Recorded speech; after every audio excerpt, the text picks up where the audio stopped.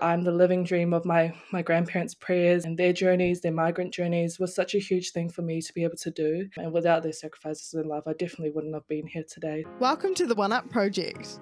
Money is fuel that allows you to do things. It doesn't need to be taboo. What you don't want to do is wake up at 65 realising you did something you hated and have regret. Go and find people who will give you advice for nothing.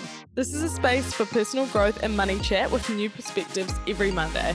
This bit of content, listening to this, is going to be a small little breadcrumb of something that makes them think a little bit differently.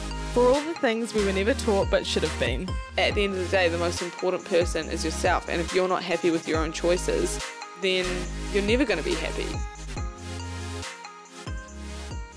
Kia ora everyone, and welcome back to another episode of the One Up Project podcast. Today I am lucky enough to have Leilani Whaio Aso. She is an incredible woman. I've introduced you guys to so many incredible women recently, not to toot my own horn, but a lot of them are coming out of a program called the Y25, which will be taking nominations soon. Look it up. But basically, it is an organization that, in my mind, brings together and connects young wahine and non-binary people who are interested in contributing to a better world and a better society. Leilani is one of those young wahine. Leilani is an enterprise and governance changemaker, a youth and Pacific advocate, and is currently studying a double degree, Bachelor of Business and Management and a Bachelor of Arts in Psychology at Massey Uni. She is an eloquent and powerful woman who carries so much humility and appreciation for the community around her that believed in her and helped push her to embrace her potential, which is so huge. To have her on this podcast is really exciting for me because she has a perspective that is born out of dual lived experiences, being a New Zealand born Samoan who is upholding the expectations of her family as well as the expectations of a society that she is wanting to thrive within. And so having her share a little bit about that and the influences on her life and her career and how she wants to help raise others up in that same environment is truly inspiring. There's a quote I refer to in our initial discussion, which I'm going to read to you now. It's a quote from Leilani, and I think it encompasses so much of who she is. There is so much power in asking and saying yes to opportunities. I am incredibly blessed to have been raised with love, grace, and wisdom, knowing that having the courage to step out and speak up is valuable and necessary. Reflecting on how far I've come, I am amazed and grateful for my family's journey as migrants in search of a better future, as I am able to strive for excellence only through their hard work and sacrificial love. Today we discuss the access to opportunities for young people in business, how to say yes to the right opportunities for you while being aware of burnout and overwhelm from the lived perspective of Miss Leilani. Please enjoy this conversation. Don't forget to follow Leilani on TikTok, and I look forward to introducing you to Leilani now. Leilani, thank you so much for being here and for being willing to share your story with us today. I've known you for what feels like a lifetime, but has realistically only been not even a year. So appreciate you and your presence in my life already. How are you today? Talofa, Sarah. I am lovely today, thank you. I've been looking forward to this episode for a long time. I remember asking you at the Y25 retreat, and I can't believe that today is the day. So very excited to be here. Thank you for having me. Oh, honestly, it's really a privilege on my end, and I'm so excited for this conversation and to hear your experience when it comes to saying yes, how that's grown and evolved over time. So I referenced a quote that you had said in the intro of this podcast, where you talk to the power of asking and saying yes to opportunities. And I know this may have evolved over time, but from your perspective, what does it mean to say yes to opportunities? Yes. How interesting. Yeah, so for me, I've been very blessed with many opportunities throughout my life, and saying yes has required a lot of commitment and time, and the capacity for me to be able to be involved in those opportunities. But as you said, that sometimes those perspectives grow. And so saying yes this year meant I was on 5 boards, worked 2 part-time jobs, studied full time, still a daughter, taking care of my grandparents, my parents, and my lovely cat Chappie. and I said yes to many things, but I think something that I needed to do was also say yes to myself and the opportunities that I give myself to intentionally reflect, but also see where I'm at. So, whilst I have said yes to many opportunities, whether it's personal development or professional, or those day to day spontaneous shopping trips, yeah, I wanted to honor God for his continual blessings and love for guiding me, especially in those opportunities, but needed to recognize that not all of those were ones that I needed to say yes to. So I'm now saying yes to opportunities for me means honoring my inherent knowledge and capabilities and acknowledging that I still can grow and learn from the opportunity, whether it's saying yes or saying no. And sometimes it's opportunities that are right up my alley or ones that I'm just seem a bit far fetched, but maybe I can grow in those spaces. So yeah, it's been a journey for sure. But I think where I'm sitting at now is yes, I can still say yes, but only if I have the capacity to fully commit and be in those spaces and not stretch myself thin like I have this year. Mm, I think this is such a pivotal part of your 20s, especially because hearing you talk about it brings me right back to probably one of the most transformational times of my career, I would say, like professional life, which is when I interned and then had a graduate role at PwC, which is a corporate accounting firm for those that aren't in that corporate world. And I know that Leilani is interning at Deloitte at the moment and probably has her own experiences around what that's been like for her. But it was, to me, um, I was told for so long that this was such an amazing opportunity that I needed to take, that I should take, and that would set me on this path to success, essentially. And then I got further into the role and I thought, why is my version, like my experience of this opportunity, not matching up to what other people have told me it's going to be? And you're kind of experiencing that now with all of the various commitments you have in your life, where you're trying to work out what actually is an opportunity to me. Like, how do I identify what an opportunity is to me? Because not all of us have the same definition of what an opportunity is. And I used to be the same, where, you know, you follow this I don't know what to call it, but you follow the saying that is, say yes to every opportunity and just get in there and get stuck in. And I think there's so much merit to doing that, especially when you're younger and you have less commitments, and there's less risk maybe typically. But there's also a time that you get to, and it sounds like this is sort of where you're at the moment, where you say yes to too much and then you realize, wait, these aren't even the kind of opportunities I want to be saying yes to. And so how have you started to identify like what an opportunity actually is to you? That was my existential crisis last weekend. Perfect. It'll be fresh then. Yeah, now, new woman. Yeah, so I think an opportunity now is definitely one that, for me, it's been like those spaces that I can be my authentic self. And doing that means being unapologetically me and not having to hide or I guess, frame things in a way that wouldn't be true to who I am. And it's been really hard because there's some spaces where I'm like, I can see the long game, I can see the benefits that will come, but mentally and socially, it's draining me. And the benefits to others come with so many sacrifices to myself, and it's been so hard to be in spaces where it's like, great, I'm here, like what can I do, how can I change the world, or like who can I educate today, or help more, but it's kind of been a really hard time of, oh, actually the things that I've said or the value that I bring isn't what they're ready for or isn't being heard loudly enough. Like I'll say so many Mm, things, but at the end of the day, if that opportunity is not the right time or space for it, then it's not for me. And I had a conversation with my lovely girl, Natalia Ferretti, who is one of our Yes alum. And she said, sis, if you're unhappy in that space, as soon as that happens, you go. And once that space, you feel like all the value that you're bringing into it's not worth it anymore, then you close that door. And for me, I was like, oh, that's actually a lot of the spaces I'm in. Like, I turn around and I look at all my accolades and achievements this year, and I'm like, cool, but like, what did that opportunity actually mean for me? And so now, I guess it's involving yourself in those spaces where you know your value is meaningful, and you know the contributions you're making is making an impact. And as a young person, as you mentioned, that is really hard to find. We face so many barriers as people who have less experience, or who don't know enough knowledge or things. But there are so many spaces that will value that. We just need to find them or make them.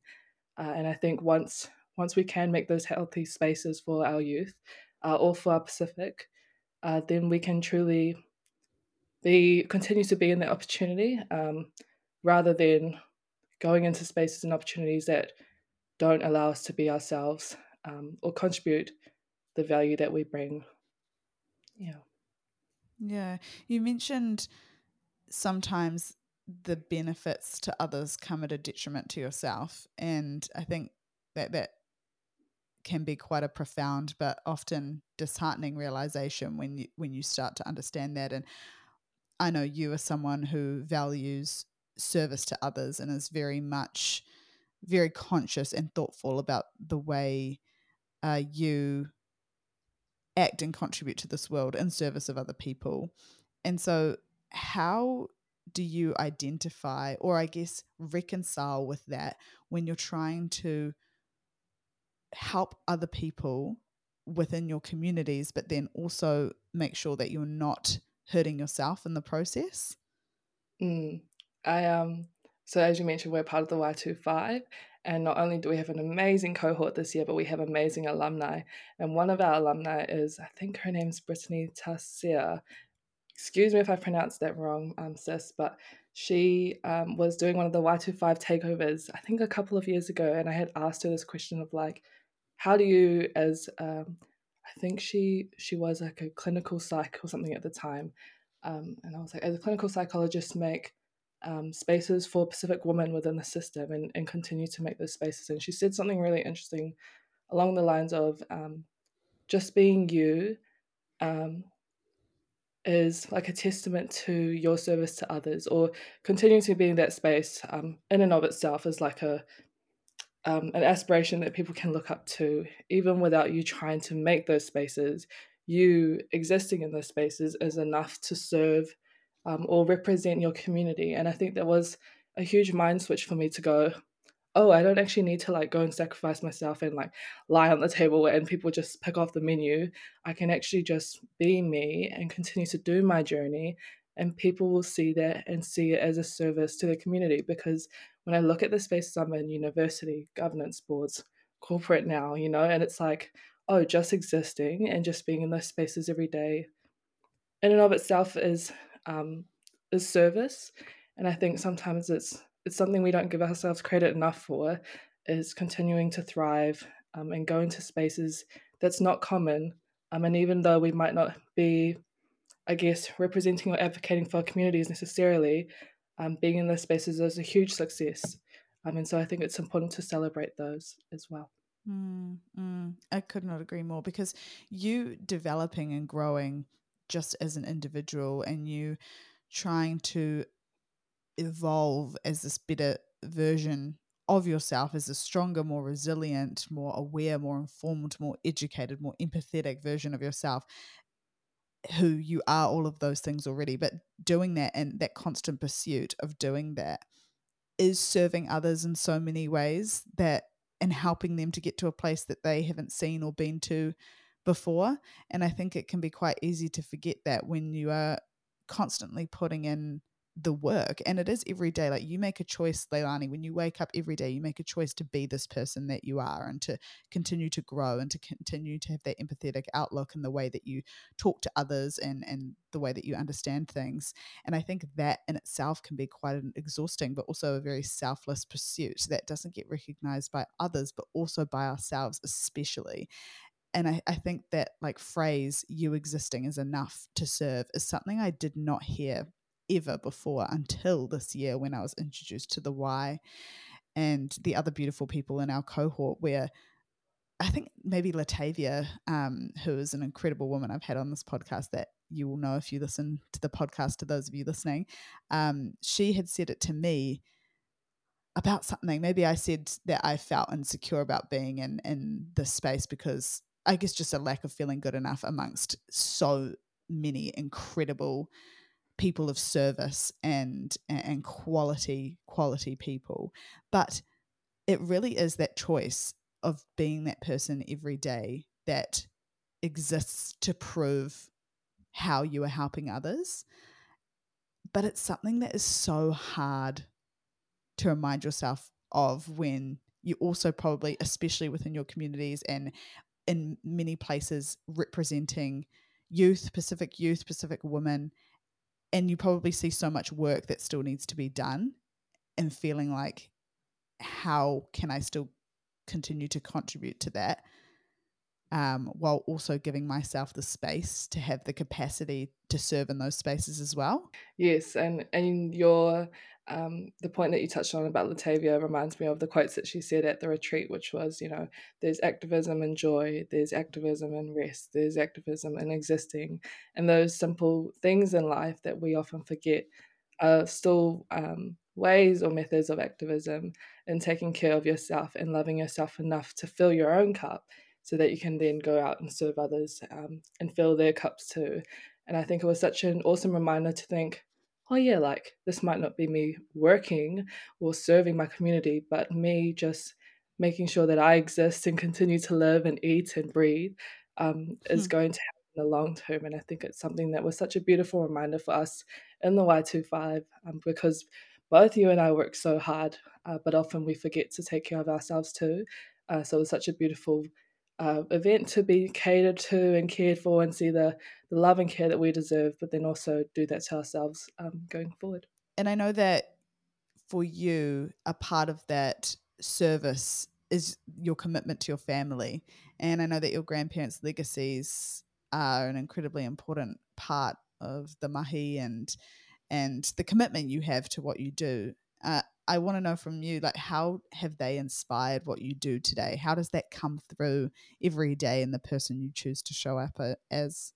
Yes, thank you for asking that beautiful question. I remember when I saw it, I was like, oh, my girl did her research. Yeah, she knows me. So you slay, Sarah. So yes, to give a bit of context, all my grandparents moved from Samoa to New Zealand in the late 1900s and wanting to provide a better future, job and education for their families.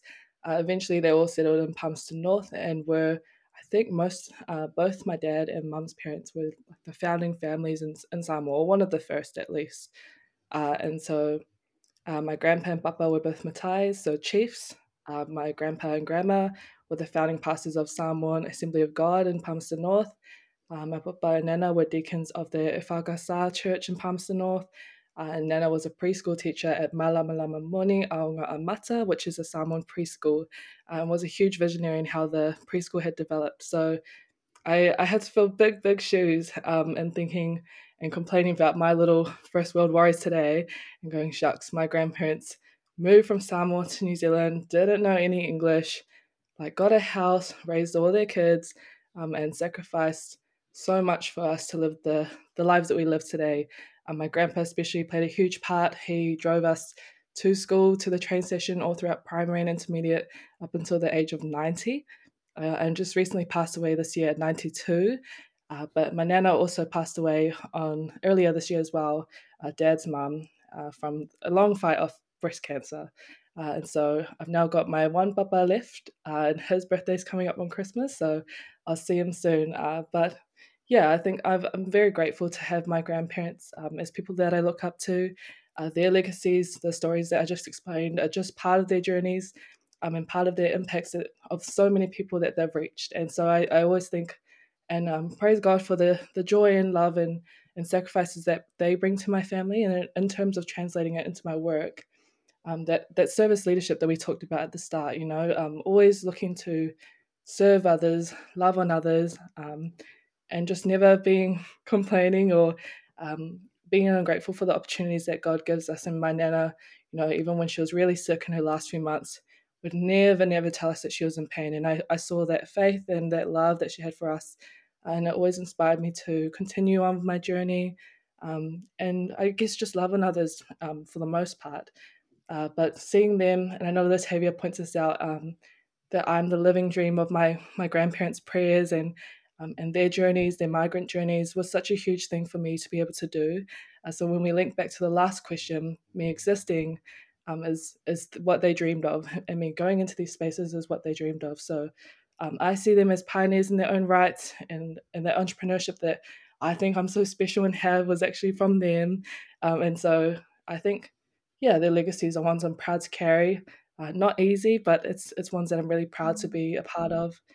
And without their sacrifices in life, I definitely wouldn't have been here today. So I'm really grateful to, yeah, have been brought up with them, but also seeing their journey and just learn a lot about their stories even after they passed away.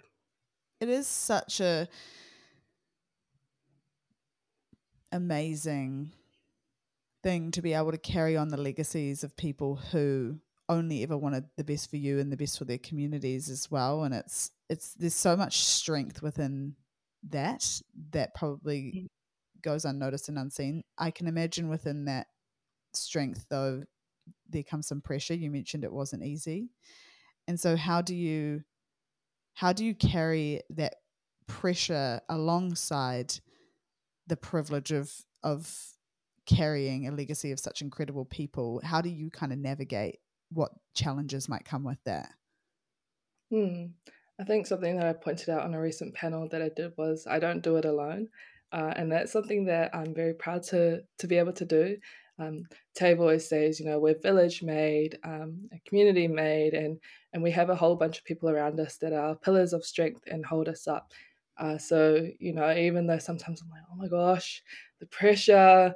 Here I am complaining about going on the bus, and my grandparents walk to their work or bike to their work, and it's probably the same length as me.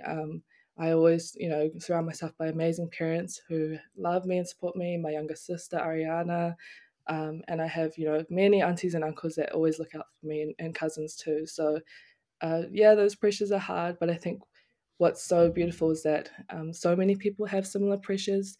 So many of our youth, our Pacific, our Maori, or just everyone, you know, has those pressures. And I think often to check ourselves or hold ourselves accountable, it's important to continue to talanoa or have conversations with one another in order to, yeah, do that journey with others. And you don't have to do it alone. That's something that I'm incredibly grateful to be able to do. And if you don't have that supportive family, you know, friends are amazing too. Our Y25 cohort is so beautiful.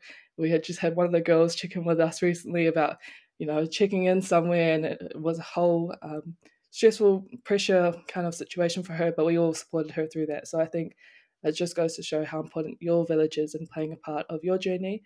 Yes, in those privileges that you experience in celebrating your achievements, but also in helping you in those pressures you face. Mm. Talanoa, is that a conversation? Yes, like a informal conversation that we have. So, like for example, when we just go, oh, let's just tell Eleanor, it's just kind of what we're doing now. Just, you know, Mm. speaking to one another, those face to face or virtual conversations where it's not as formal as to say. Mm. And how do I pronounce your Samoan culture? Is that Aiga? Yes, I was so proud you put that in. So it's ainga. So like the Ainga. GA is like the NGA in Māori. Ah, okay, Ainga. Beautiful. It's pretty clear to me that your family just exudes this strength. That word strength keeps coming up in everything I say. And I think it's because that is just how I look at you and how I see you and how I see your family. And it's interesting because I don't even know your family. I've spoken to your mum once at the Y launch night. But even then, the first word that came to my head was strength, just exuded this like power that honestly, it was kind of unique to what I've experienced in other conversations with any other person before, and seeing you and the legacy you uphold and the way you carry yourself, it is just, it truly does exude this power and strength that I take so much inspiration from. And so is this a part of your ainga? How has that played a part in the strength that you carry within all of what you do, not only within your work, but your personal life as well? Like, I just want to hear about how that influences you. Strength probably is a good word, but I would kind of say resilience. And I Mm, know that word's really common with our Pacific people, but it couldn't be more true for my family. Um, I mentioned, you know, how my grandparents moved to New Zealand and eventually settled in Palmerston North, while my parents actually moved from Palmerston North in 1999 to Auckland. And so they were one of the first, families to move up from my family. And that in itself was a really big move. And I guess that migrant journey kind of talks to that strength and resilience and that hope of finding a better tomorrow. And so, yeah, growing up, we were very much a tight knit family. I'm very grateful for the boundaries that my parents set, as Tave says, because there comes a lot of challenges with living in New Zealand and living in these urban contexts and growing up around people that might not have the same culture or backgrounds or Mm. understandings as you. So yeah, I would say strength and resilience in terms of persevering, continuing to love on each other and build on each other's weaknesses. I've seen, my parents and my sister through some tough times, but we've also seen some amazing times, and it wouldn't have been possible without that strength. And with that comes unity and working together and loving on one another as a family, which I'm really blessed and privileged to have. And I think when you said that it was unique, I never really thought of how tight knit or how strong my family were, and how much of an impact that had in my life until we went to the Y25 retreat. And I had actually gotten a lot of imposter syndrome there. And the first night, I remember I called them. I was like, "Oh, I feel like I don't belong here," and I'd never felt so much love. And I had my family pour into me and pour their love and the strength and build me up. And it was such an emotional moment to bring them into the space, but also have them build me up in times where I felt like I was climbing up, but I needed a bit of strength. And so I was really privileged to have that call with them, and blessed to have their words of love speak into me, because there are times in our journey where yes, we have so many privileges, but sometimes it comes with a bit of disconnect from your culture, or I'm not necessarily seeing people in the same spaces as you, and having my family there to build me up and help me strengthen myself was an amazing thing to be able to have. And even today, Mm. Dad's still here. I'm at the homestay, and it just means a lot to have my family here with me. Mm, mm. What do you think is missing? So you mentioned, it can be quite difficult um, coming into these maybe urban spaces, and this probably sounds like there might be some challenges with identity too, trying to be within two types of communities that can often feel probably so different. What do you think is missing from an urban context, a Western society, a capitalistic structure that you that exists within your Samoan culture, within your family, within your communities? What do you think is missing that we need more of? Hmm. I think, to put it in an academic term, I recently wrote an essay on this, my cultural disconnect and journey, but I titled it I think something along the lines of like dual lived experiences, like my journey of this cultural disconnect and reconnect. And the academic term for it was cultural enclaves of those safe spaces where we can be our cultural like full selves, and really embrace our culture.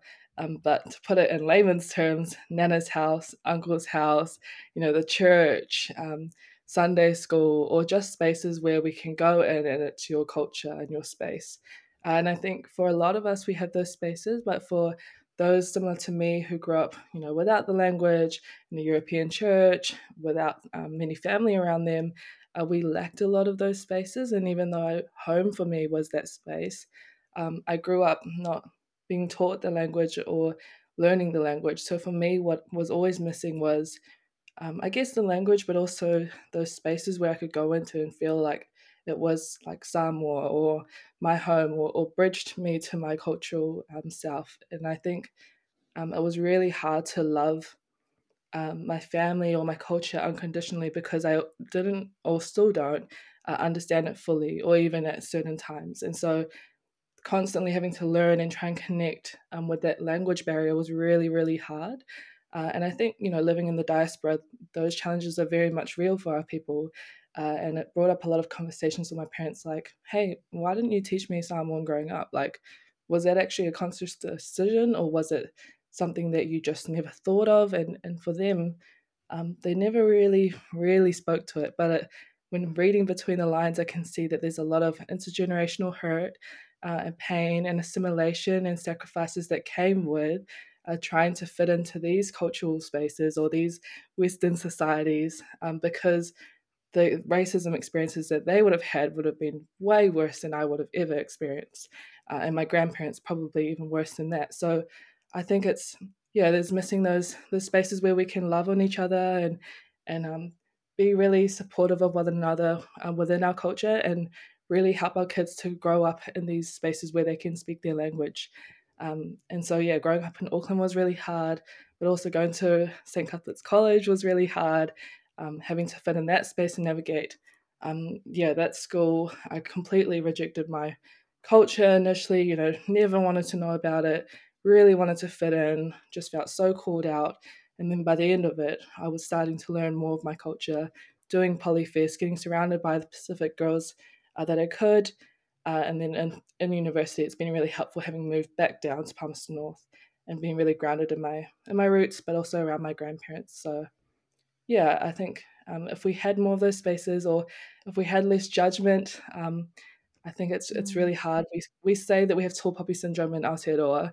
Well, wait till you walk into the auntie's house, because honestly, our Polynesian aunties have worse tall poppy syndrome. You can never be skinny enough, fat enough, old enough, have a boyfriend, have this, have that. You just wait, guys. Honestly, I tell you, the judgment is out the gate. I've never felt more insecure with my aunties or anything like that. So there's judgment that comes with that too. And I think the pressure is like, oh, can just never be good enough for these guys. I get into corporate, I go to the quarters. Oh yeah, done that. So what? So what? So what? So yeah, I just wish that there was more of those spaces where we could be loved on, whether we speak the language, whether we don't, and to know that we are Samoan, because there's so many ways to be Samoan. Even if you don't know the language, there's ways to embrace the values and culture, even if it's in English. Like an example is the way we respect our elders. I would never talk back to my elders unless I would want a hiding, or the way we're told to be humble or let the elders eat first. And even though these sound like normal manners, it's within our culture. And I never realized, oh, I actually know that. But that's not a Western thing, that's actually Samoan. And so, yeah, I think it comes with time, but I'd love to see more of the spaces or even create them. How would you go about creating them? Oh, I think like we say, there's so much power in Salanoa, those informal conversations. I'm just talking about it because we all know what it is. We just don't talk about it enough. And I think it always starts with those connections and opening up. Even being on this podcast today, I'm so blessed and grateful to be able to share this journey, because it's something that, people see me and they see my achievements, but they often don't see these journeys and the hurt and pain behind it. Yes, I start to dance and do my Siva Sa more and more, but that's something that I didn't grow up with, and that's taken a lot of sacrifice to do. So yeah, definitely sharing your journey, opening up to one another, or even just looking out for each other.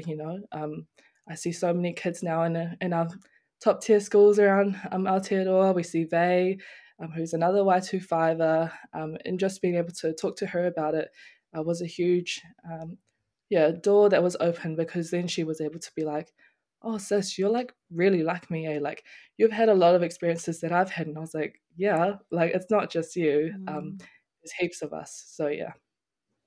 Mm.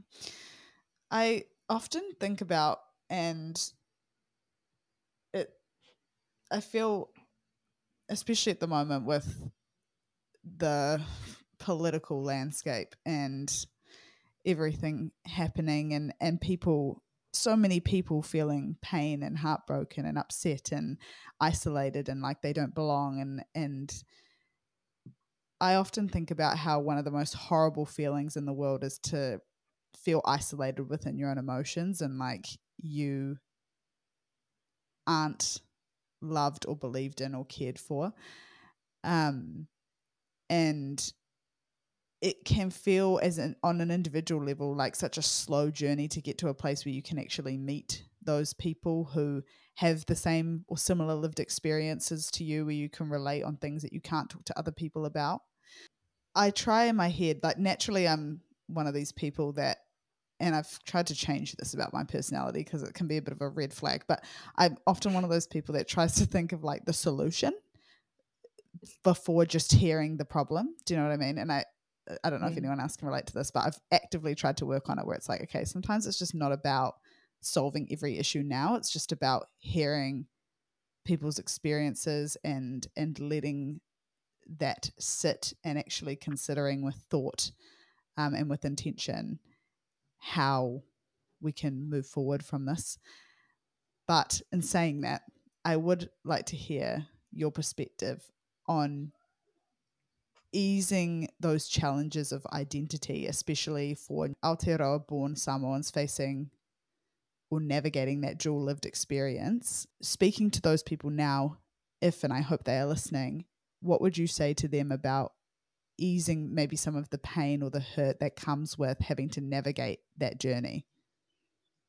I think it's something like we say, like it's a solution that we wish we could solve in a click or in an instance, but it's something that, as much as I hate to say it, is one of those ones you have to experience and go through to truly understand.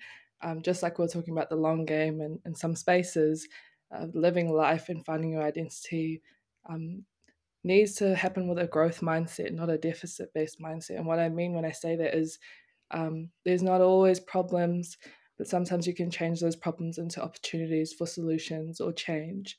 And it's really important that when you're growing up, that you, I guess, continue to challenge the stigmas and stereotypes that are put against you. Even for me, born and raised Manurewa, and you'll see me in every space I go, 267, 267, everyone. Like, I will rep rewa hard till I die. And everyone always goes, ooh, like, ooh, what is that? And I'm just like, you know what? Like, you just wait, because there's so many people from South Auckland that have done the hard works and done it hard and always repped our South Auckland to the world. And it's been that unity and strength in seeing those who have, I guess, done really well in the game that continues to ease the pain. And something for me is like, if they can do it, then I can do it. And it's staying grounded in your roots, not only 267 but also 685. And so I also rip Samoa very hard. And even though I might not be, I guess, of the image of what some of those people perceive 267 and 685 to be, I still come from those places, and I will still rip those, because I tell a story that is not told enough, which is the successes and growth and lived experiences of our people that have seen us thrive in spaces that we were never meant to be in, or spaces that were never designed for us. And so, in easing those by yourself, quite a hard thing to do, but comes with a lot of mental strength and resilience and building yourself up, and continuing to exist, just like we talked about. But with a village, it becomes easier. And so I think, when I looked at my parents, I was like, oh, Mom, you worked in corporate for years and you never complained to me about how annoying those lawyers were or how annoying your work was. Why? And she was like, well, like, you just get on with it. And I was like, oh my gosh, my parents have been doing this for years. And so, even the people that you wouldn't even think of, your parents, your siblings, your uncles and aunties, they have been doing the same challenges for so many years. And I think when we think about it like that, that our parents also were kids at a time, we begin to see the people around us that have also faced the same challenges, and can help us in understanding those through their lens. It might not be applicable to our journey, but you take everything with a grain of salt, as they say, or and I guess try and understand it for yourself. And so, yeah, I was never really able to ease those pains. Us Pacific Islanders do it best. We just laugh it off and chuck some humor in there and just make everything funny. But really, it comes with a lot of hurt. So I think when it's those real conversations, then you can really understand the I guess the perspectives or challenges behind it. But I wouldn't say that I would have the solutions to easing or reducing it, but I definitely have a lot of connections and people. So a few shout outs is to Latavia, who's done some amazing things. I've watched her acceptance of the Prime Minister's Youth Awards so many times, because she talks about herself not being the mere exception, but just an example of what happens when people pour into you, when a village loves on you. And to me, that was such an amazing quote to think about. we are not the exceptions. We are just examples of so many other stories of success. I mean, what happens when you have a village stand behind you and truly believe in you? And that's probably the best solution I can say into easing or reducing things. I also love that speech from Latavia, and I'll link it in the description for anyone who wants to go and watch it, because it actually is incredible on her Instagram. Follow her. Shout out. But on reflection, I think easing is the wrong word, because you shouldn't have to ease or take away pain of something that's wrong and should be changed ultimately. Like Mm. no one should have to just deal with something that takes away or invalidates who they are or their own experience. So I suppose how I would change that is how people can continue to thrive in spaces that are not built for them, and can feel empowered somewhat in some way, or work to change it. But you mentioned it takes community sharing those experiences, talanoa, Mm. and I think that is a lesson all of us can learn from, because from having this podcast over the last couple of years or whatever, change and growth, evolution of not only people but systems and structures, it comes a lot from just planting a seed, a breadcrumb in someone's mind. This could be the episode, for example, that someone listens to and it changes their whole life. And it wouldn't have just been this episode in isolation. It would have been all the little breadcrumbs of value and things they'd learned over time. And you, Leilani, would have said something that just clicked with them and they were like, yep, this woman has changed my life. And I have no doubt that will happen. But it also might be the first conversation that someone has ever listened to about the things that we're talking about. And so this is only breadcrumb one that they can Mm. refer back to time and time again. And so I agree. I think there is power in those informal chats, in those mentioning of something and that awareness. And you might think one little action, one little word is insignificant, but we do hold so much power in the things that we say, in the conversations we do have. Do you think? I definitely agree. I remember the podcast that did it for me, and honestly, Latavia will hate me for this, but it's literally the episode that she was on Share the Elevator. So shout out to Share the Mm, Elevator. They are another Y25 alum podcast by Jill and another friend. I forget her name. I think it's Ella at this point. But yeah, Jillian is a sister that also went to my school, so a lot of the experiences we had were kind of shared in a way. I mean, I remember listening to it and I was like, boundaries set, because that was what the podcast was on, and that changed my life. But I agree with you. It's just those breadcrumbs and those conversations, and take it for what it is. Not everything will always speak to you, but if there is those conversations that you'd love to have, always here. Breadcrumb number 2, my Instagram mm. or my Yes. TikTok, whatever you want. Oh, So yeah, yes. those will come, but you can pay me if you'd like some better advice as well. $5. No kidding, kidding. She's not kidding. But we will absolutely have all her socials linked below as well for anyone that wants to check it out. And I do want to talk about your content creation journey and how that's been going and what you Yeah. want to share. But before we do that, I wanted to mention and reiterate that I also love Share the Elevator. Love Latavia's episode, love everyone's episode. The first season, I listened to literally every episode the day it came out. So I'll also link it down below for those that want to listen, because it's such an incredible podcast, and the people who run it are so amazing as well. So tell me, you've started your internship with Deloitte, and you have also started this content creation grind, so to speak. You're putting yourself out there, and it's not easy. People think that, putting yourself out there online is like, oh my God, so cringe. No, it takes work and effort, okay? And emotional capacity. I would know, because I've had to do it and I struggle with it all the time. So, talk to me about that, how it's going, and what you want to share online. Sure. So we said at the beginning, saying yes to opportunities. Another way that I serve my communities was also by bringing them into these spaces and sharing those opportunities. And so a lot of that has come through my high school, whether it's videos or photos or sharing parts of my journey. And I realized in the past few years that a lot of people have actually watched me grow up or have seen me progress throughout my journey.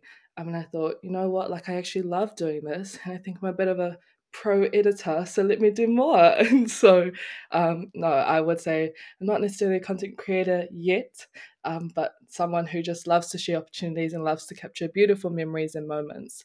And so, in starting my internship was just another one of those opportunities that I wanted to share on my content on socials. And so, a lot of that has looked like, capturing our first few weeks or sharing parts of our work. And I'm just really grateful to be able to do that. But I think it's a beautiful thing to be able to do and capturing memories and moments, but also showing people not only through my lived experiences, but also online that you can do things, you can go into spaces, and I'm not the only one that can. There's been so many other people that have been before me, and so many people to follow. So that's how it's going. I will see whether brands want to sponsor me soon. I'm open, guys. So, just Oh. come through. I'm already Sarah's ambassador for the One Up project, so we'll see what more to come. But yes, Honestly, the sponsorship opportunities will be coming through loud and proud soon enough. I assure you of that. I think I like need a new corporate wardrobe. So, dish, yeah, glasses.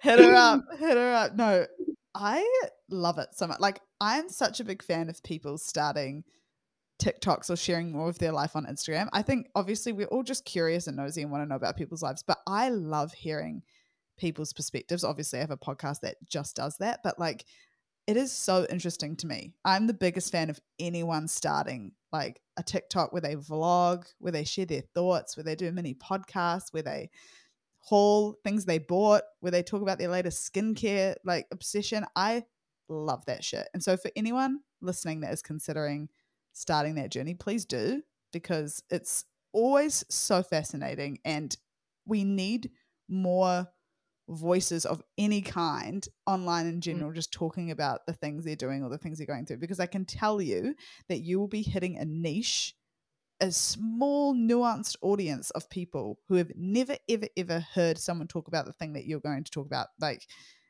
and it's going to help them so much. And that is you. Everyone has that ability because everyone has such a multi-layered, unique, nuanced experience of life.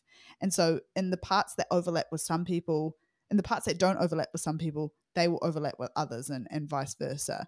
And so, I absolutely love it. So, Leilani, tell us, where can people find you? What are the handles? I'll link them below as well, but just let us know where we can look for you. Sure. Well, I thought I'd go so unique and just do my name. So Leilani Russell. You can find me on LinkedIn, Instagram, Facebook, TikTok, and my lines are always open. And so always happy to have a conversation. But yes, just to add to your point, Sarah, in starting your content creation, you never realize the people you'll impact, you'll reach, you'll touch, whether it's those you already know or those that don't even know you at all. And I think the scariest thing for me is like, some people are so silent, but then all of a sudden you just get this big long paragraph of like, oh my gosh, you've helped me so much. And I was like, but you've never said anything to me, Buki, like why now? And so it's so awesome to see the reach and also the impact you have. And I would say I'm the living embodiment of cringe. I think I'm so cool some days and I get humbled so badly by my younger sister. So you know what? I will continue to use that Gen Z slang and corporate lingo until I die. So watch me Mm. continue to be cringe, but I think also be my authentic self. And yeah, love sharing my content. And if you ever need any help on any of the conversations we've had today, or any of the things that you want to talk about, yeah, just find me. And then yeah. Mm. I love it. Please just continue to be your authentic self and to continue to put yourself out there in whichever way feels most genuine to you, because the people who are the most comfortable with being cringe are going to be the ones that actually change the world and actually contribute in a big way, because they are willing to, as the Brene, oh no, not Brene Brown quote, she just talks about it. Who did say that quote? Daring greatly. was it Theodore Roosevelt? Because those people who are willing to be cringe are the ones that put themselves in the arena. And so this quote is called The Arena or something. And basically it says like the credit doesn't go to the person that stands on the outside judging the person in the arena. The credit goes to the person that's in the arena, like doing the thing and putting themselves out there and putting themselves on the line. And I think that so many of us will benefit from seeing more people like yourself in the arena. And I was going to say, you're one to watch, but you're one that everyone should already be watching because you just achieve such incredible things every day by being exactly who you are and choosing to show up as that person. So Leilani, it's been more than a privilege to have you on this podcast to talk to us.